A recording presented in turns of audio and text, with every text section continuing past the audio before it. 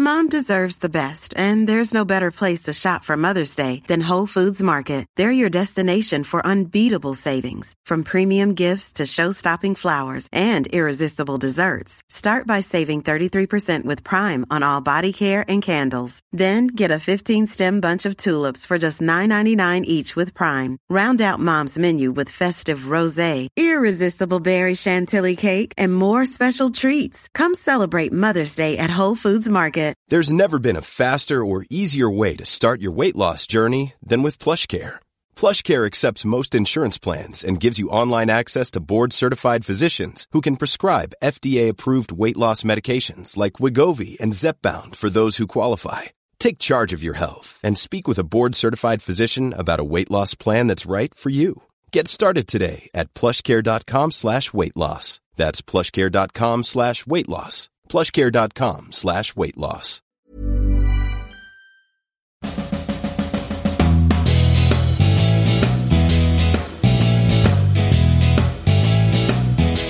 What's the best way to support your show that lets you keep the most money, Tom? Doesn't Patreon keep like a huge cut of what people pledge? Why would you let Patreon take your money? I'm confused. Don't be. Let's help you know a little more about Patreon pledges. At Daily Tech News Show, we quite often get questions about Patreon support for our show. The most common questions are, what's the best way to contribute to you that lets you keep the most money? And how much does Patreon keep from what I give you, and why? Well, answer to the first is always that Patreon is actually the best way, not because we keep the most money, but because of what we get for the money it does keep. Patreon has provided myself and many others a way to get direct support from people who want to see more of what you do. It was started in May 2013 by musician and entrepreneur Jack Conte and developer Sam Yam with the idea of getting patrons, like, old-fashioned patrons of the arts, to support artists like musicians like Jack.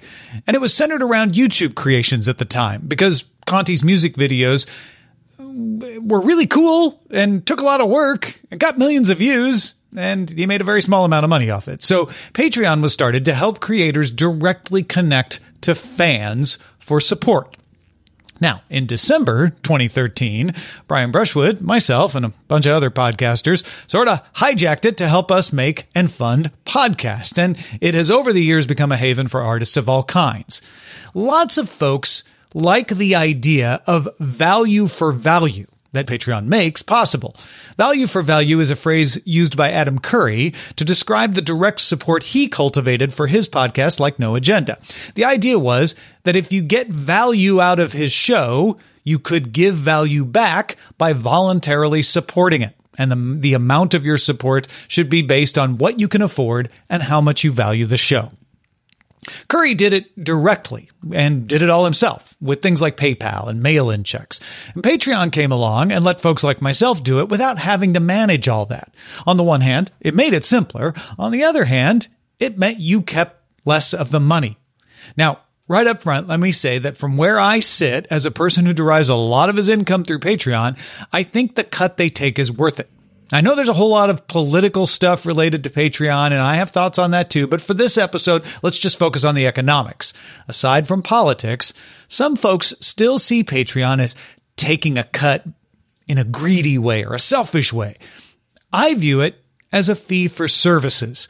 The cost-benefit analysis for me is that the time I save not having to manage the collection and track the pledges is much more valuable than the amount Patreon takes. Because Patreon handles that, I can spend that time doing things that I enjoy, that make me revenue, and that I don't loathe. Those values all combine to make it worth it. But still, folks want to know how pledges work and how much we creators on the platform keep. That has changed over the years. Patreon used to charge 5% plus whatever the transaction fees were on the payments. Now they have a system of 3 different percentages and a standardized transaction fee. But the point is, there's a charge that they have to pay to process the payments, and there's a charge that they use to fund the operation. We'll get to the platform fee they use to fund the operation second. Let's start with the transaction fees. This is the one I feel like is most widely understood as part of any business, not just Patreon. From the outside, folks look at payments and think, well, how hard is that? I could set up a PayPal and take payments right now for nothing, right? Why is this so hard for Patreon? Because transaction fees. Even PayPal takes a cut of payments if you're conducting a business. So even if you just use PayPal, if you do it at the scale of Patreon, PayPal takes a cut. Now, that cut varies by the type of transaction, but for most online commercial U.S. transactions, it's 2.9% of the payment plus 30 cents per transaction. If you pay me 30 cents, you're in arrears. You got to pay me $1 because there's going to be 2.9% plus 30 cents taken out. It's one of the reasons Patreon doesn't take pledges less than $1 anymore. Now, if you're to take credit cards instead of PayPal or in addition to PayPal, you're going to pay similar fees, 1% per transaction plus a flat fee per transaction. This is the cost of taking money online. And side note, one of the reasons that cryptocurrency continues to be popular since it would reduce a lot of those fees. The reasons the fees exist at all are complex and well beyond the scope of this episode. But remember that when you send money to someone through PayPal or buy something with a debit or credit card, there is a complex chain of banks and clearinghouses and transaction processors that each take a small cut. That process includes making sure the money goes to the right place, that the actual physical money is in fact transferred at some point to the proper banks, that if your transaction is declined on a subscription, that it's reprocessed to make sure that maybe there was a mistake. And of course, a lot of money goes to fighting fraud.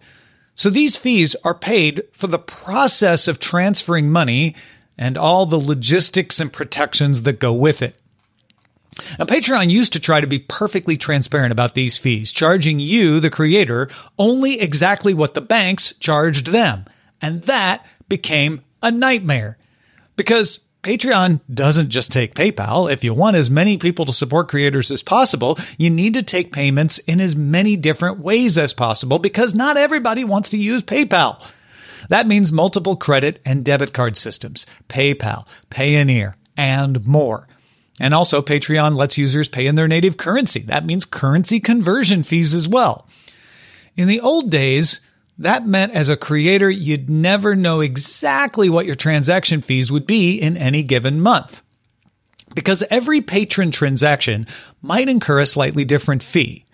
Plus, not just different fees because one's Visa and one's PayPal, etc., but Patreon was trying to bring down the cost by doing one transaction per patron across multiple Patreon creators. And then they would divide that processing fee amongst all the creators that were getting money from that patron. Let's think about that for a second. It might be a little confusing. Let's say you are a creator and you have two patrons, each giving you $5 through PayPal. The first patron supports nobody else, just you.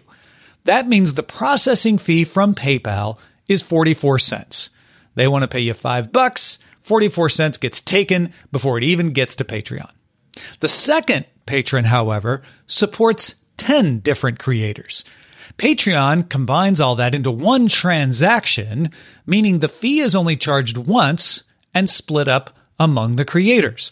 The PayPal fee for that second patron, for you, is only going to be 17 cents. Because remember, while 2.9% is going to be the same, 30 cents is now divided amongst 10 different creators. Instead of paying 30 cents like you are for that first patron, you're only paying 3 cents because it's split up. And so your fee goes way down. Same $5 pledge, but you keep a different amount of it.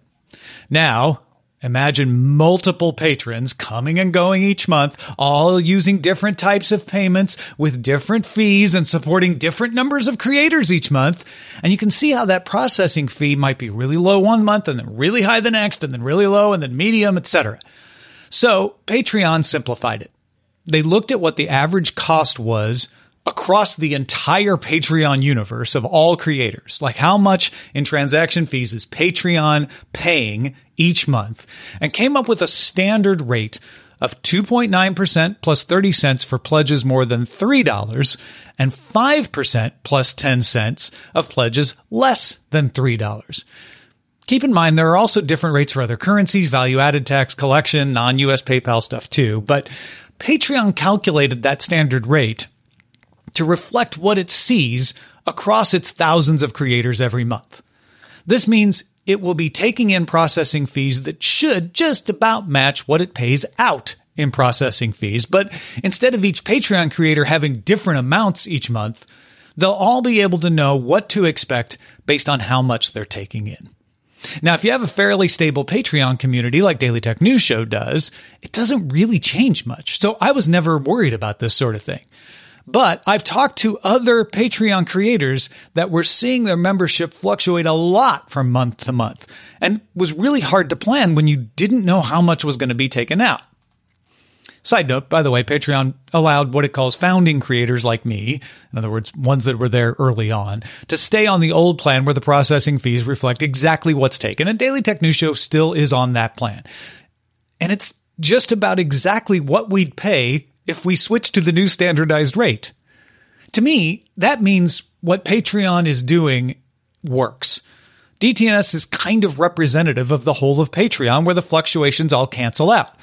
A stable amount that doesn't change radically from month to month. So if their calculations are right, a representative example like us should be almost the same as the standard rate. And for us, it is. Other kinds of patrons who have members flood in when they do something exciting or popular and then flood back out again now experience the same kind of stability that DTNS luckily has naturally. So there's one part of what Patreon takes and why what it takes goes entirely to the banks, not Patreon. Now, that's the processing fee. Let's get to the platform fee. This is the amount that Patreon gets to keep for itself. Remember, the processing fee stuff we were just talking about goes to the payment processors. Patreon also needs to charge you something to run itself as a company. It has employees that help you when you have a problem with the Patreon site, engineers that are developing that site, and the mechanisms that make it simple for you to pledge without having to see the insane worldwide financial backend going on underneath. It lets us post shows and have them show up in an RSS feed for you. And it lets us talk to folks at Patreon and make feature requests and figure out issues on our end as well. And they fight fraud. Boy, do they fight fraud. Beyond the fraud, the banks fight for them. Patreon has to fight spammers who set up Patreon creator accounts to try to milk out money, and folks who fake accounts as supporters, sometimes for themselves, and all kinds of schemes to milk money out of Patreon without actually supporting a creator. It's a never-ending fight, and I think we all could give a little prayer thanks to the fraud fighters at Patreon and every other site that manages money because they work hard. Patreon also has other features like automatically making and shipping merchandise that we can give out as rewards, tracking Patreon pledge statuses for rewards we ship ourselves, like our holiday cards, and of course, offer all kinds of tracking and analytics so we can see how we're doing financially. And that's valuable to us. That's what you pay the amount that isn't the transaction fees for. Patreon used to offer 1% for everybody, but that was holding them back in rolling out new features like the merchandise shipping. So in 2019, they created 3 new tiers for creators to choose from. For 5%, you get very basic stuff. So you actually get less for 5% now than you used to. You just get a creator page and some basic tools. For 8%, you get some special tools to offer promos. So this is a bit of a rise in price. They went from 5% to 8% for roughly the same stuff. So you get that promo tracking like we do with the holiday cards, workshops, app integrations, priority customer support, etc. For 12%, their top tier, you get all of that stuff plus the merchandise shipping for members, a dedicated customer support wrap, and something called team accounts that lets you have multiple people accessing one Patreon. Like for Daily Tech News Show, Sarah, Roger, Rich, we all have our own logins, Joe, etc., rather than us having to share one single login, which is less secure, and it's necessary for us to do that. Again, Patreon did grandfather in older creators like us to these new plans, so we don't pay 12%, we pay 8% for the top tier, which was a nice thing for Patreon to do. In the end, that's how much Patreon takes from pledges, anywhere from 5 to 12%. And all told, from month to month, Daily Tech News Show ends up keeping about 86% of what the community gives us to do the show. So after they take out the shipping costs of the merchandise, and after they take out the 8% that we give them for the platform, and after they take out the processing fees, we're keeping about 86%, month to month. Even though we're on that old variable rate, it's pretty stable. By comparison, YouTube takes 45%. So for us, Patreon's taken 14% total, right? For YouTube, they take 45%. Twitch takes 50% of subscriptions and different amounts for other things like 95% of game sales. PayPal takes, as we mentioned, 2.9% plus 30 cents per donation, but gives you no way to track users or deliver them gifts unless you build it yourselves. That's a DIY way to do it. So that's why when folks ask what the best way to support us is, we say Patreon. But hopefully, you now understand why that might be different for other creators who are like, actually, no, not Patreon for us. Aside from like, we don't like Patreon, but maybe financially it doesn't make sense. Now you might have a better understanding of why it might not make financial sense for one creator versus another. But most of all, now I hope you know a little more about Patreon pledges.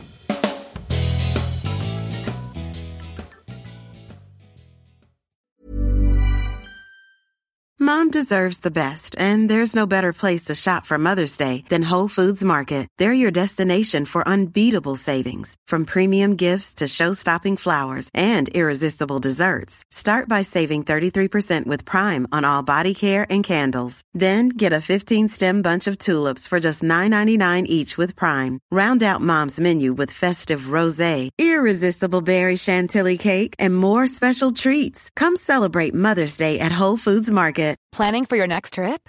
Elevate your travel style with Quince. Quince has all the jet-setting essentials you'll want for your next getaway, like European linen, premium luggage options, buttery soft Italian leather bags, and so much more. And is all priced at 50 to 80% less than similar brands. Plus, Quince only works with factories that use safe and ethical manufacturing practices. Pack your bags with high-quality essentials you'll be wearing for vacations to come with Quince. Go to quince.com/pack for free shipping and 365-day returns.